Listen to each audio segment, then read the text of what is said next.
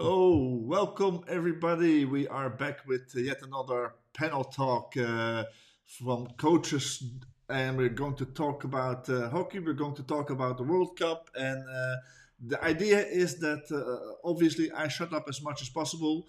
These are the questions that I have prepared, but if you're watching us live, feel free to add your questions in the comments, and we'll bring them on as well to ask the panel here.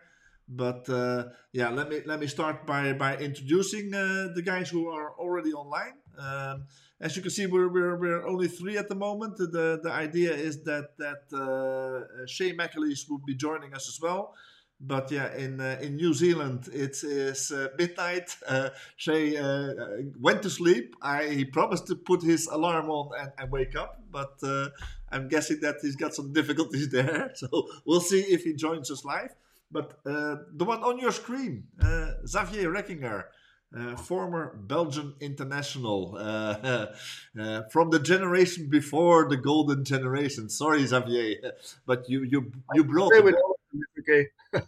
You played with all of them. That's true, and you had two Olympics, you had World Cups, you had your fair share of success as well.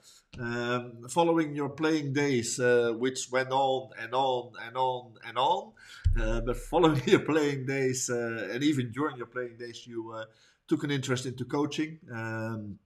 Coached at your club, coached at the Belgian Federation in all of the youth pathways to the Red Lions and to the Red Panthers.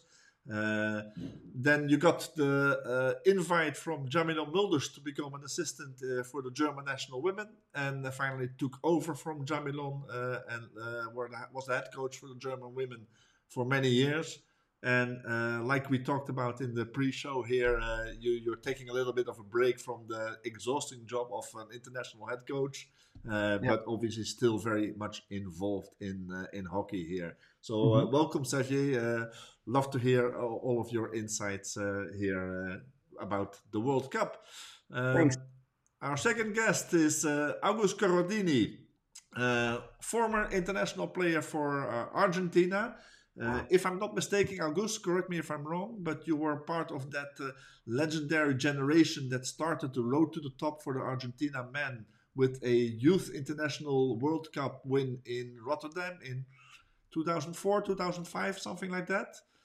Yeah, you played for Argentina for many years.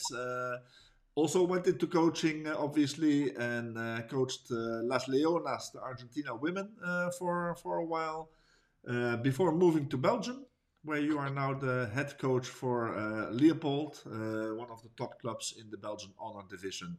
So, August, welcome, and let's hear what the Argentina vision is on this World Cup. So, guys, first question is and let me start with you, Xavier. Yeah. What was a remarkable game or remarkable moment from the previous games we've seen so far from the World Cup for you? Well, my preferred game was Argentina against France. I think it was a really weird game. It went in every direction. Argentina leading, then France leading, and thinking they've won the game, and then still conceding the draw at the end. Argentina celebrating like they actually won the title. So it meant a lot to them, and it changed everything. Also in the rankings. I really enjoyed that game. I thought it was a fantastic game. It's also good to see that the corners. There was a lot of chats, at least here, about the corners not going too well and not delivering. But I'm always of the opinion the more you get to the end of the tournament, the more the corner starts to run, and that was a good example in that game that it actually does that. Huh? So, yeah, definitely that game. Absolutely. August, I guess you liked the outcome of that game as well, because yeah, getting back into the game at what was it, 20 seconds before the end? Yeah, even less, 10 seconds. Yeah. Was penalty corner and then retake, and then I think the difference was Victor Charlet, the runner. The first runner was out because of running before, so France was defending one was less player. So that's also make the difference. But I agree with Sav. that was the most amazing match to see. I had my heart broken into pieces because, of course, Argentina is my country, but I have 3 players from Leopold playing at France, so I was half of my heart for them as well. But I think Argentina was celebrating that draw because for Argentina it's very important. I think have a crossover directly with Korea first. I think is more easy. I don't want to less respect to the Korean team that is really good, but I think it's easier than other crossovers. And then in case of winning and they're playing with the Netherlands, I think it's also a really good team, but not as well as Belgium, for example, as Germany or as Australia, England. I think it's really, really strong. India. So I think it was a really big draw. I almost say big win for Argentina, but was a big result for the expectation of the tournament. Yeah, absolutely. For me, one of the best games was Argentina Australia. A couple of games before, but there for me Argentina really surprised me the way that they played Australia. What was your take on that game, August? How come that Australia had so much difficulties with Argentina? Because like every country against Argentina is unpredictable. Even to me, even for us, I think every nation has his own culture. Every team, in fact, has his own culture. For me, right now, Leopold is different than Gantoise, than Dragons, and Argentina is different than Netherlands, than Australia, than Belgium. So Argentina, we have the strong to be always on the match, no matter the score it is. We don't mind if we playing against 1v1, if we playing against zone. Argentina is always in the top of performance in the individual shape.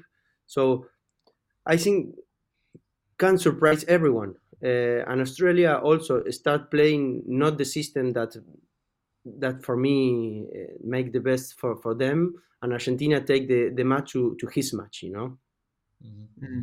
Xavier, what was your take on that game?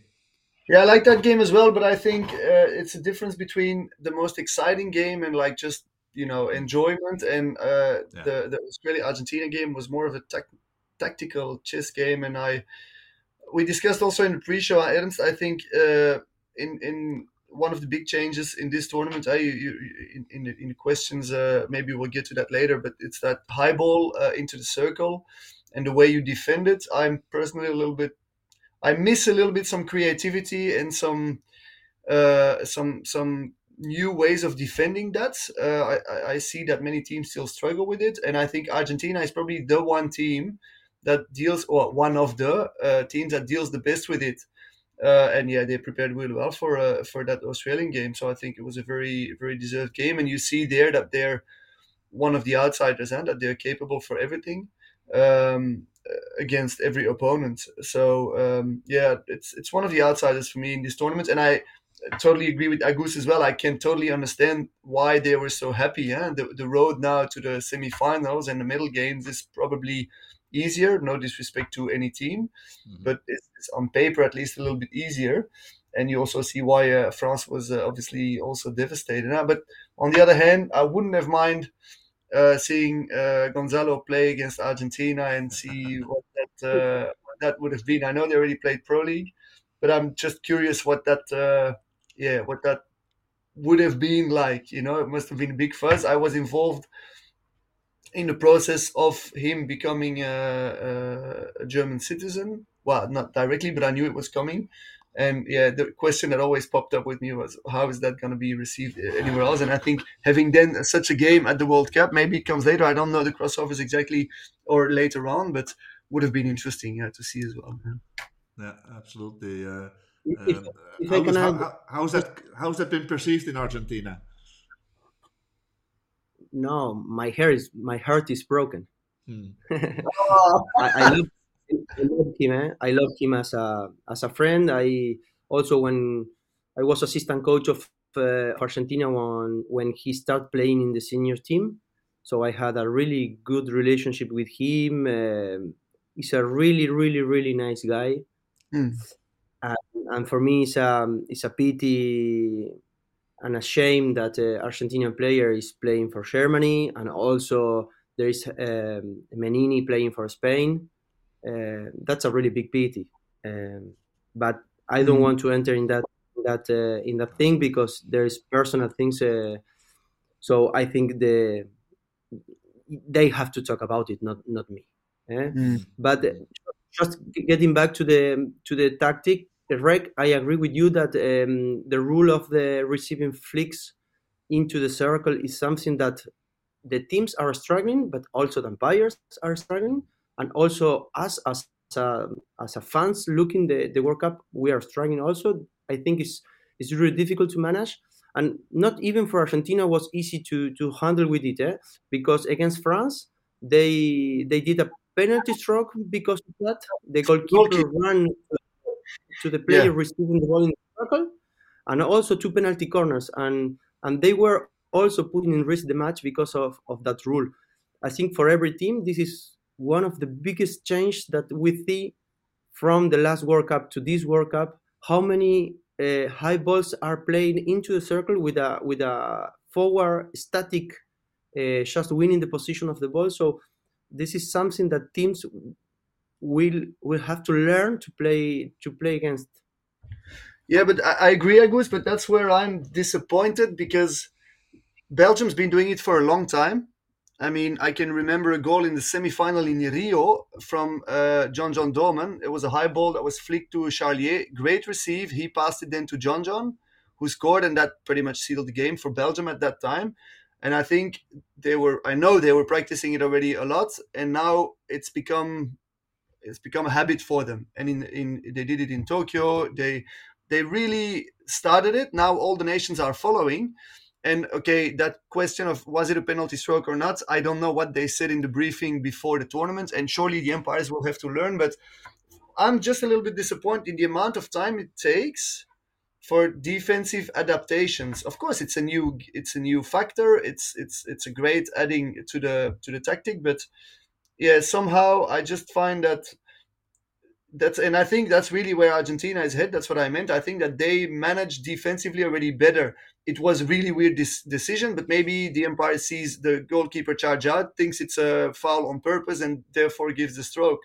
I think it's still going to be also an umpiring thing probably further on the tournament, but hopefully also for them the experience will grow and they will get maybe some more details towards the knockout games now, and that will be sorted. I just find that a lot of strikers can receive very easily the balls there in the circle. And if you ask me personally, it's going to happen. All teams are looking. You need to adapt to it. It's just my opinion. And then it's maybe the guy receives the ball in front of you on the ground, but at least you still have a chance. You know what I mean? It's that sort of balance you need to get. When we were young, Agus, you probably also were told that the further the ball is, the more you can be in front of your guy. As a defender, that doesn't count anymore now because at the highest level, it totally changed. So it's definitely a great new dynamics to the game, but I hope, and I also expect it that towards the knockout games, teams will defend it better. Yeah. Mm-hmm. Yeah, I think I agree with you that it's a really big challenge for teams, but also because many teams are also start defending zone in the circle that in the past were not too common. So this is also an open door to flicks into the circle, to aerial balls. Yeah. So, and that's a choice, no? Depending your team. If you are strong playing the zone, maybe you let receive the flicks and you don't mind. Maybe you are really strong playing man to man, so you can follow and you don't mind to open some spaces and pass in the center of the circle. So, I think I'm really happy with that rule because I think open forward playing and more goals to come and more penalty corners to come. And I think when you are a fan or when you are a child, you want to see penalty corners and goals. And I think if you close windows, doors to score, or we change rules to not push for more goals or for more penalty corners, we are just don't make it our more visible. So I'm always for for making our sport more visible. Yeah, for sure. Don't you think that maybe the use of the high ball that often is a little bit of a degradation of the build-up of the game over the ground? Are we not, because we're seeing a lot less combinations into the circle because of that high ball rule? Shall I start? Yeah. No, I don't think so. Look, the way I see it is it's very simple. When you have the ball, if you can play it immediately to the central striker because he's free, that's what you do. Now teams defend, so you build tactics to go around them or through them or whatever to get past that. But it's the basic of hockey. You get the ball, you want to get it to the striker so he can score the goal. Now teams defend. When they defend in the zone, like Agus said, okay, one way is to go over them. It's a new thing that sort of developed over the last years. Now all the teams are doing it. It's a great addition. But then maybe a team starts defending differently because of that, and all of a sudden now you have more space to play on the ground. And that adaptability and that decision making is what's going to make the difference in the end in the knockout games between the teams that are going to go far in this tournament and not. And it's also about individual quality, of course. You need to be able to do everything. But I don't think it's going to degrade it. On the contrary, if you have teams that are defending really low in the circle, zonal, can make the sport a bit boring. And this option is just a great addition to it. And that the umpires let it go and are quite strict on that aspect, for me, is not a... It's an addition. I agree with Agus on that side. I don't know how you see that. But... Okay. I see it in the same way. I see that open more weapons to attacking team. Otherwise, we're gonna become handball. Just a team defending the circle and the other one trying to round it to enter. So it's like, do you imagine field hockey without penalty corner? No. I don't. I don't, because sometimes the teams are too close and too deep that it's impossible without penalty corners to open matches. So for me, it's added value as well. Yeah, for sure. Okay. One of the cool games from the pool games for me as well was Germany-Belgium, Belgium-Germany. What was your take on that game? Agus, maybe you first. Okay. For me, the first half, Belgium was much better. Always with the ball. When Germany tries to build up, Belgium just recovering the ball too fast. I think, in my point of view, of course, I didn't know how Germany prepared the match, but Germany was not playing with the contacts player, with the midfielders, and also I think Germany has really big players and really talented ones. So Germany was trying just to play flicks, long flicks, and Belgium was really big, really in a better place, really well placed in the field. But I think then Germany start to play, as Rex said before, with little combination. We start to combine with the key players, and I think the match was then for whatever team, but was really attracting to see. Xavier? Yeah. In the lead up to the game, I thought it was really interesting because in the Pro League, end of last year in Argentina, they played each other, and it's the first time since a long time, I think 6 or 7 years, that in an official game, Germany actually was able to beat Belgium. And I know mentally it was a big barrier to breach. Then closely before the World Cup, they played each other again in Cadiz, and I knew Belgium would thump Germany, and it actually happened. I think it was 6 or 7-0. And now in this game, I thought it would be a fairly even game, but then with Arthur being injured, it does have an impact. I actually think somehow it might have been an advantage for Belgium because it was a little bit harder for Germany to predict what Belgium was going to do. And for me, that explains a little bit the change also in momentum. Like Agus said, I totally agree with him. The second half, Germany adapted better and played better because they sort of figured out how Belgium was playing. But it was a nice tactical chess game again. Two teams that are very, very close to each other at this stage. And the interesting thing for me is also that you really see Germany is hunting now. They're they're really hunting again. They really want to get on the podiums again. They really want to. They also openly say they want to win the tournament. So it's really an important measure for them. Also, the fact that then afterwards they take the goalkeeper out in the last game to still try and top the group. It means a lot for them. And yeah, I hope we get to see another Belgium Germany game at this tournament, because they're always just really really good games. Absolutely. Talking about taking goalie out of the game, obviously one of the key moments in the pool games for New Zealand was when Craig Nicol took his goalie out against Holland in the first quarter. What do you think about that decision? Was it to disrupt Holland, or what was the thinking behind that, do you think? Or would you have ever done that, Xavier?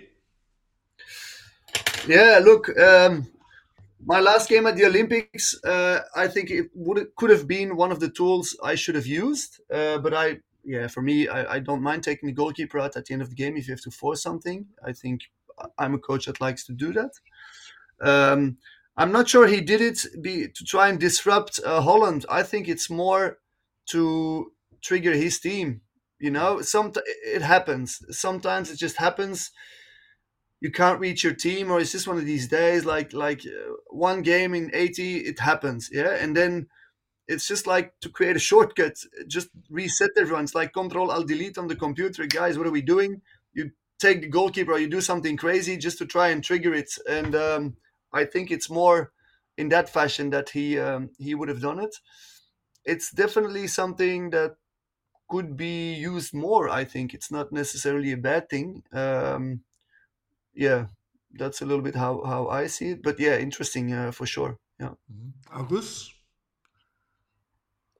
I personally not agree with putting the goalkeeper out in the first quarter, but every great idea in the world start as a crazy idea in the beginning. So I love to see other sport how they manage. Some time ago, I was talking with a handball coach from Argentina, a friend of me, that he told me that right now in handball, match teams are putting out the goalkeeper and playing with one more player to attack. And when they lose the ball, the goalkeeper is in the line, so just run and sprint to the goal, and they change. So why not in the future? I think we have to be open. Of course, this time the New Zealand coach and the New Zealand team, they didn't get the result they expect for that, but why not in the future? I don't know. Right now, as a coach, I cannot see that as an advantage, but maybe in the future it is, with some change it or with another way. The issue is also how you can do it. So I experienced a little bit with it. For example, at the end of a quarter, let's say you have a long corner, there's 12 seconds to play. You could say, okay, I mean, we shouldn't lose the ball. There's 12 seconds to go. It's still a long time. I mean, in 2 seconds, the ball can be in a circle, but we experience it. But it's also a thing of, you have to ask the table. The table needs to communicate to the umpire. The umpire needs to hear it. In India, at a full stadium, not always easy. Then the ball needs to be out. There's so many things in handball. You can do it immediately. Whereas in hockey, there's so many factors that you can't control as a team that just make it totally easy, totally crazy to do easily in the heat of the moment. But you can. I think it's like the high ball. 5 years ago, no one was really focusing on it, and now it's a common thing. So yeah, let's see how that evolves. But yeah, like Agus said, it didn't work out really good for them. Not this time. Not this time. Would you be a fan of changing that rule and allowing for goalkeeper switches on the fly, like for example in handball? Do you think that could be? Is there a reason not to do that? I think maybe it would be interesting if they don't have to change at the midline. The extra player comes in at the back behind the goal. I don't know, whatever, but it's probably logistically not doable. I just don't think you can do it logistically. Probably. It's a crazy idea. making the change in the middle. We have some teams as Korea playing with 12. So imagine if the change we can do it from wherever in the field. But I think I agree to every change that doesn't change the sport. You know what I mean? Mhm. If we can play four quarters instead of two half, because that make more space for the publicity, for sponsors, and to sell the sport better, I agree. So if we can change the goalkeeper easily to play with 12, or more changes, or for example, if you can change the drag flicker in the field like was in the past, why not? I think why not?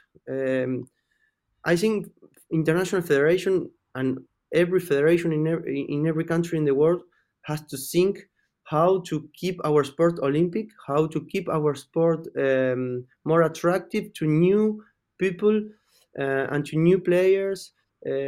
Because I don't know, I love my sport, I love hockey, and I think some things that are not making some attractive to the whole world.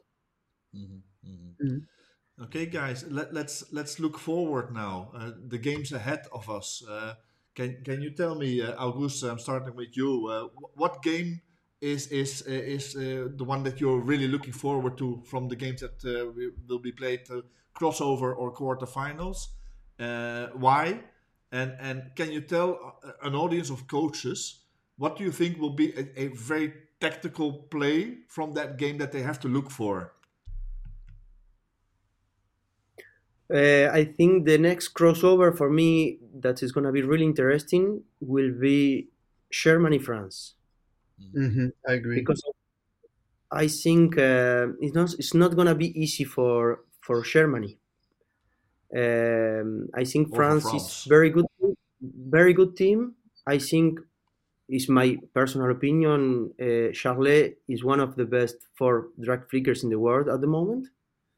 I can see him every day in the Belgian Championship, and also in this World Cup Yeah. is really good at that, with a really good statistic, and also he's the first runner.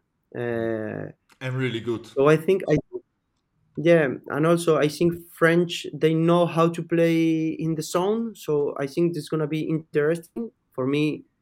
It's gonna be a big question: is France is gonna be put pressure on Germany or not? And if they will play with center forward, or they will play with two forwards as they did it against Argentina. And for me, Germany also has such talent, and the match, I think, it will change a lot if Germany can open the match easily in the first half or not. I think that's change. I have I don't know, a lot of confidence or a lot of focus put in Wellen. I think Wellen is a crack player, is a different player in my way of thinking. And also Hinrich is a midfielder that I love from Germany. And I think it's a match that no one of both teams can make a penalty corner. You know, Grambusch and Peylat for Germany, Charlotte for France. You know, if you make a penalty corner, it's almost goal. So that's gonna be open also the chances, the clear chances for field goals. It's as we spoke before, with the flick. Okay, you can protect the flick, but you open some windows or some doors in the circle. This is the same. You can defend differently to don't make penalty corners, but in the same way you are opening for field goals. So I think it's going to be a really interesting game to see. And of course, my heart will be with France. Ah, So yeah, I think game. time pressure will be against Germany. That's definitely the case. Like Agus said, the more the game stays close, the more pressure will build on Germany, and the more France is going to believe. France traditionally always plays better in knockout games. They have this thing. It's some countries just have that they play better. But for me, Agus has a bit more insight because he coaches three of the guys. But I did see from pretty closely the German team. They also did not. They're rebuilding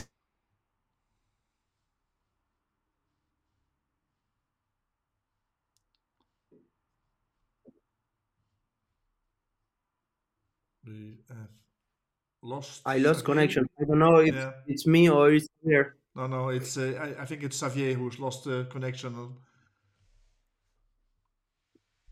So okay, August, what do you think that France needs to do to beat the Germans? Because for me, the Germans are the biggest outsider to become even world champion, maybe. Yeah. I agree with you, but I still believe in France because I love my guys. Uh, But that's but the heart. That's the heart talking. What's the yeah, mind but saying? you know I'm Argentinian, eh? Yeah, I okay. cannot put my heart out of my mind. No. Clear. But I think I totally agree with Xavier. I think the time in the match will put a lot of pressure to Germany because they know they are better in the papers and they have to win and they should win.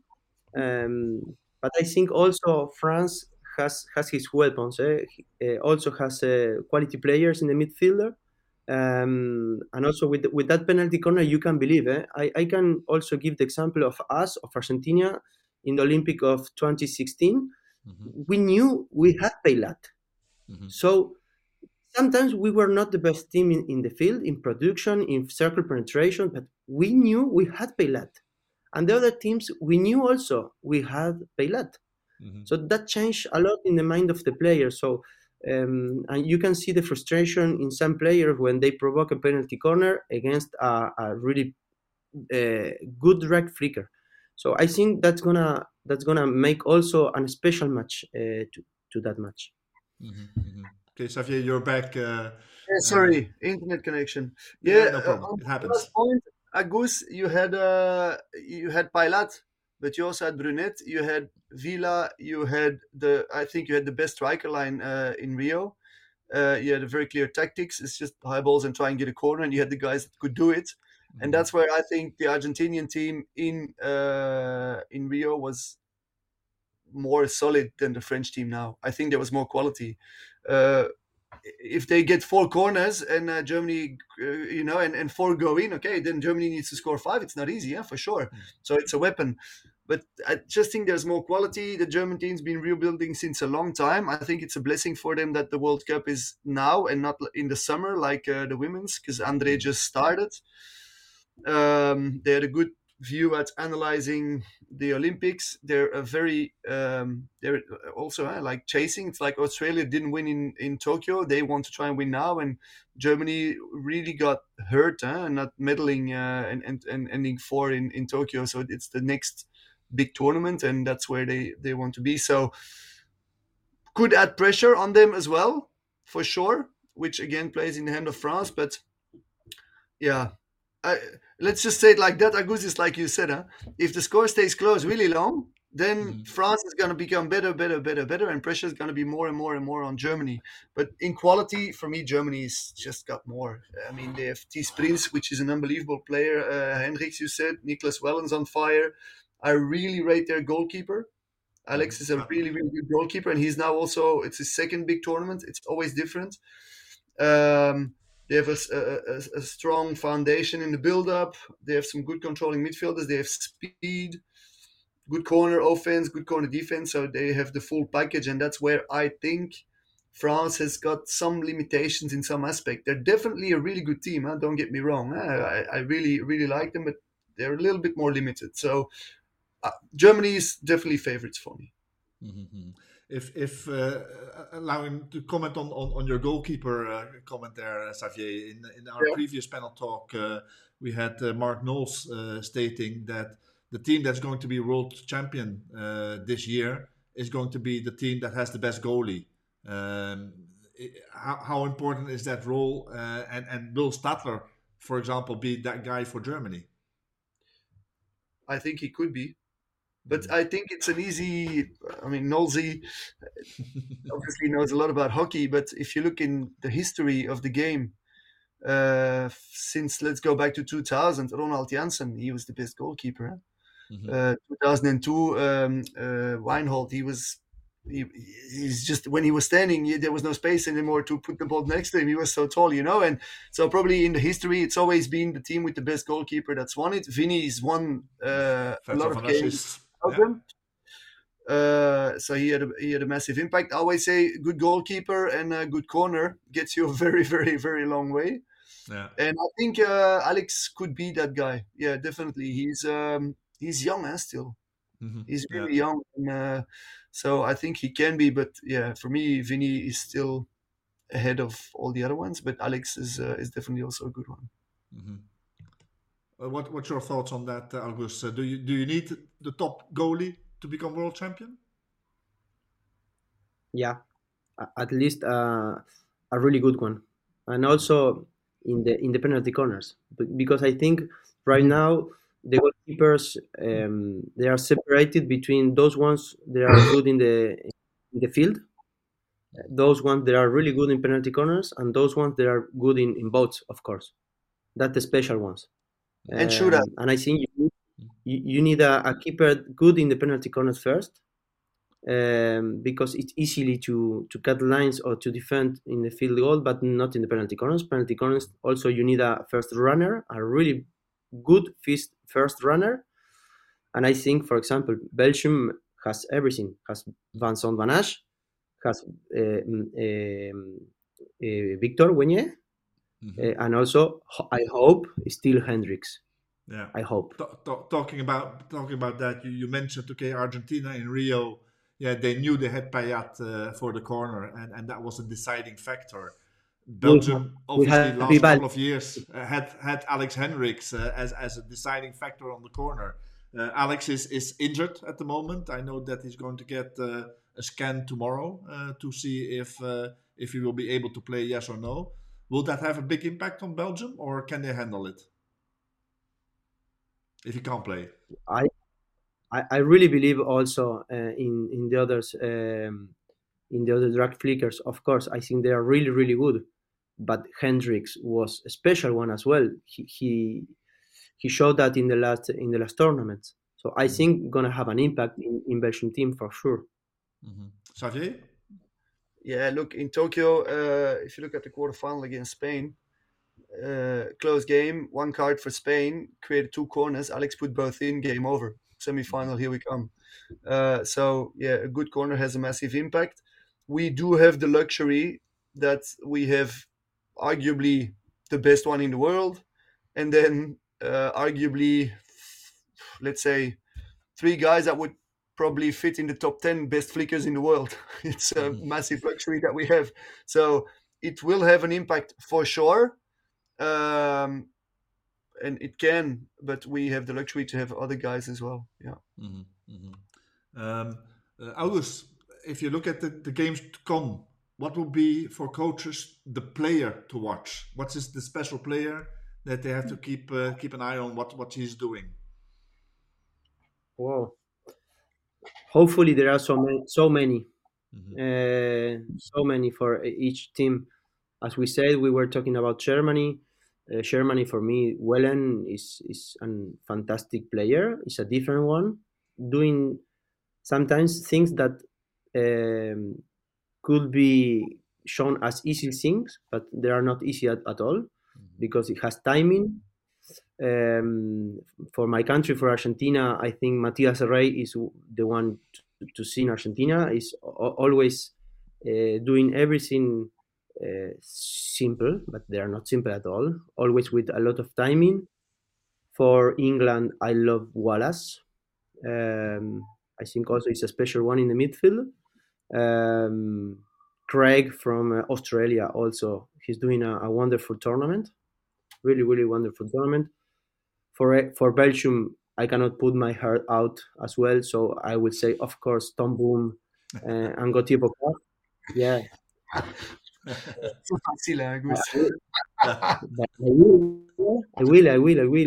Tom is a special one. I won't say the name, but yesterday when Belgium was playing, someone write to me a message and say to me, Agus, we didn't see Tom already in the tournament. And I say, wait for him. He will appear in the moment that we need. And they make 5 afterwards. So a special one. It's a special one. It's a special one, and I think special ones show their talent in a special moment as well. Then I don't want to forget teams. For France, I say Charlotte, of course, is a one to watch, and also Gaspar Bogatem in the middle. I think sometimes it's not doing the things for the TV, the best dribblings, the best things, but they are always in a good place. That's very important. Always cutting line with good passes, with running with the balls. Which team I'm missing? I think you got most of the favorites already. So Xavier, maybe your player to watch. I really like Wallace. I really, really like him. There's many great players, of course, but I really like him, and I also want to highlight him a little bit more because I do think that England, we haven't really talked about them, huh? No? But it's a really, really good team.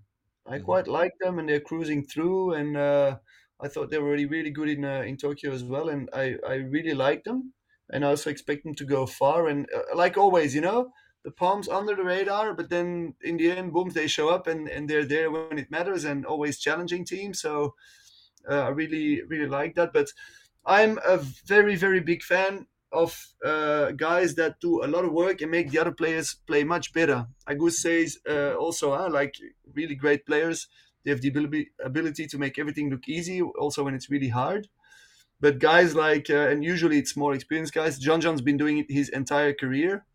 Felix Zenaar is a guy like that. Florent Van Nobel, he also just makes everyone play better. So those three in the Belgium team. And somehow, Australia has a way of doing it as a collective, They always are able to do it as a collective. Agus highlighted Craig. I think Govers having a really, really good tournament as well, which I'm quite, how shall I say it? I think he was still looking a little bit for himself in the Belgium league. He wasn't that much standing out as he's with the Aussie team, and he's really, really picked it up. So I'm quite happy for him. And I'm a big fan of Ockenden because he's also a guy that just makes everyone, it's like, the French keep saying it, but I agree with them. When Zizou was on the pitch, everyone was playing 10% better, and I think he's a guy like that. Those are the guys that I thoroughly enjoy playing with because they also provide the ability for guys like Tom, guys like Wellen, to be for the special ones to be the special one, and they create that opportunity. A guy that I personally really like, and also I'm very, very happy for him with the way things went, is Cédric Charlier. Because for me, he was in his whole career somehow underestimated. And I think he struggled with that. And the last year, he's really broken through, and he has such amazing quality and such amazing control of everything he does. So I also think he's playing a really good tournament again. So it's quite nice to see. So I have to put him there as well. But there's many. I always feel that's a tough question because I don't want to offend anyone by forgetting him. There's so many good guys that you could name. So for sure. No, absolutely. Then last question for me, guys, is who is going to be world champion? But more importantly, why? August. Not the heart, the mind. Now, with my mind, I would say Belgium, because it's the most experienced team in the world. There are the same group of players playing together from so many times that this is not an easy thing to get in a team, and this is the dream of every coach, I guess. No, to have a youth player, but with a lot of experience and a lot of time playing together. So Jean Domen playing 360 caps. I don't know how many. This is awesome. This is not normal. But if you see the less capped player in Belgium, I guess should be 200. This is unbelievable. And also they have I think one of the best goalkeepers in the world. They have one of the best drag flickers in the world, and they have one of the best runners, first runner in the penalty corner in the world. So I think the key of every championship they have. Even like this, they won the last Olympic by shootouts and the last World Cup by shootouts. So that means this sport is really open. But if I have to bet, I don't like to bet, but if I have to, I will do it for Belgium. Okay, Xavier. Yeah, same. If you look at all the great dynasties, it's all teams that have been together for a very, very long time. You had at the end of the 90s, start of the 2000s, you had Holland, then Germany had it, just a group that stayed together. And Australia's always been at the top also, and they're probably the exception in the way that they have been always changing players somehow, and they've been able to do it. But also on the key moments, I think experience does a lot, and that's where Belgium excels, and that's where they have the edge at the moment still. So I would also have to go for them because, like Agus says, the younger guys. I mean, in the previous question, I could have said Antoine Quinat, I could have said Victor Renier. They're all unbelievable players, but they're young, still. I mean,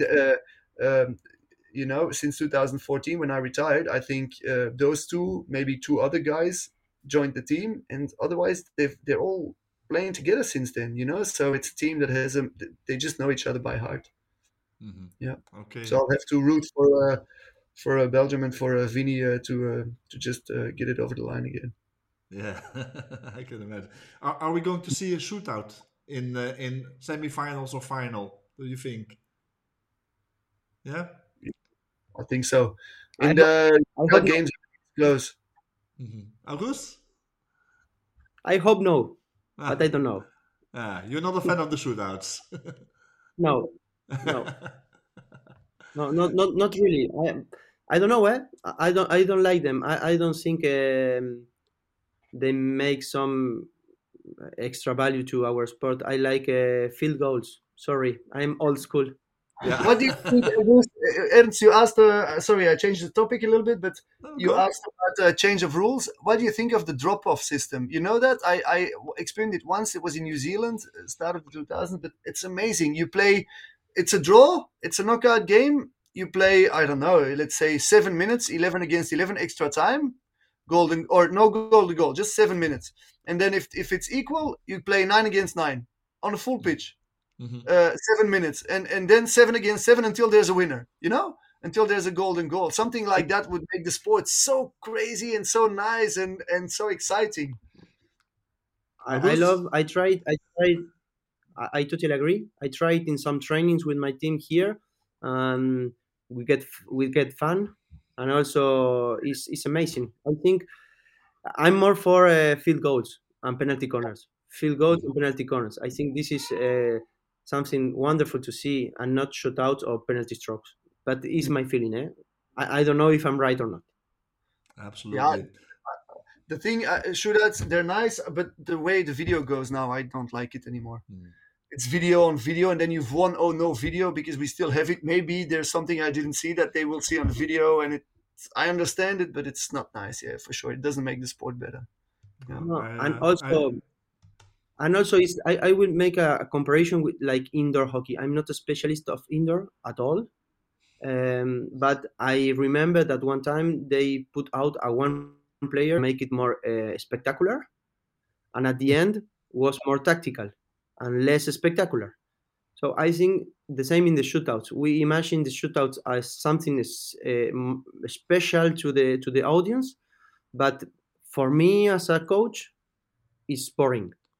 A player or most of them putting back to the goalie and turning, and so when the stereotype way of play that wins, I think we have to change. Cool. What do you think will win, Ernst? I think my bet would be on Australia. Okay. I fully agree with all the comments you make and the reason why it could be Belgium. Experienced team, playing together for so long. But in all honesty, and it's also something that was discussed with Mo Fürster and Mark Knowles in our previous panel talk, is there will always be a change of generation of the dominant team. And I have a feeling that we're about to see that, and that Australia will become the dominant team for the next couple of years. And I think that this could be the moment that sets it off for them. But yeah, you never know. I think it's going to be a enormous battle. The team that I did not expect to be an outsider was England. But for me, they are an outsider at the moment. They can surprise everybody. But in all honesty, I think the two best teams are still Australia and Belgium, with England and Germany as very dangerous outsiders. India, we haven't talked much about India, but yeah, they can surprise everybody in the bad way and in a positive way. But yeah, for me, it will be Australia, and I think that could be the launch of a new era of dominance by Australia as well. So we didn't say anything about Holland either. no, well, like I told you in the pre-show, and the funny thing is former Australian international Simon Orchard is doing a I think daily podcast about the World Cup, and in one of his podcasts he told his audience that he thinks that this Holland team is the worst Dutch team ever to play on the World Cup. I do not know if I agree with him. I think that it's difficult for me to talk as obviously as a parent of the previous generation. So you have to be careful about what you're saying there. But I do believe that the previous generation was a lot more talented than this generation. But in all honesty, I think that Jeroen Delmee, as a coach, did a great job of building a team. And we talk a lot as coaches about the connection within the team. And I think that he's built a team with a lot of connection among the players. So I do not think that Orchard was right in his estimation that this is the worst Dutch team ever to play on the World Cup. But are they ready yet to be considered a true outsider? They've had the easy way to the quarterfinals. They've had the most easy pool of all. It would have been a challenge not to become first in that pool. So they probably will have one of the least strongest teams or challenges in the quarterfinals if it's going to be Argentina, because the Argentinian team is a team that they like to play. So they had the easy route towards the semifinals, but I do not think that they will make it to the top level. So I think that India has a bigger chance of upsetting anyone than the Dutch. But it's still the Dutch. Quality is there. They can surprise. Agreed or not? Xavier?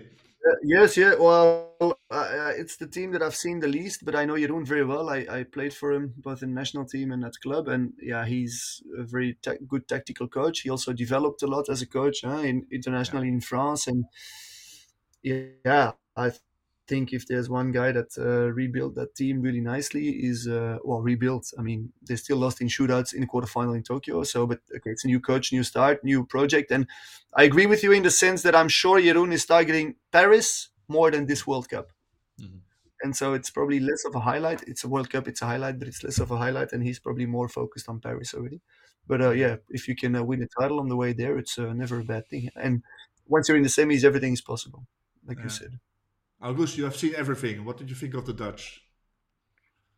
Yeah, I don't agree. I not agree in the fact that there is the worst Dutch team in the history. I think just is young team, very young team, and I think teams are like fruits. It's about moderation. So you can eat an apple in a moment or in another, and could be juicy in a moment and horrible in another. So I think I feel this is not the moment of this Dutch team, but will be. So with time and with work, there are a lot of talent, of course. I will never say that a Dutch team is not talented. It's impossible. It's impossible. With the infrastructure, with the number of players playing, with the culture, with the, of course, they can have a lot of problems like every team, like every nation, but not a lack of talent at all. Yeah, absolutely. Okay, guys, let's round it up here. Thanks very much for sharing the knowledge with us and sharing the insights for this World Cup. It's a shame that Shane McAleese was not able to wake up, but yeah, okay, we have to give it to him. It's very late it's dark in New Zealand at the moment, so we fully understand that a young family father needs his sleep as well. But we had a lot of fun. I had a lot of fun talking to both of you guys. So thanks very much, and we'll talk soon. And let's enjoy the World Cup to come. Bye bye, guys. Thanks, guys. Take care. Huh? Bye bye. Bye bye. Ciao.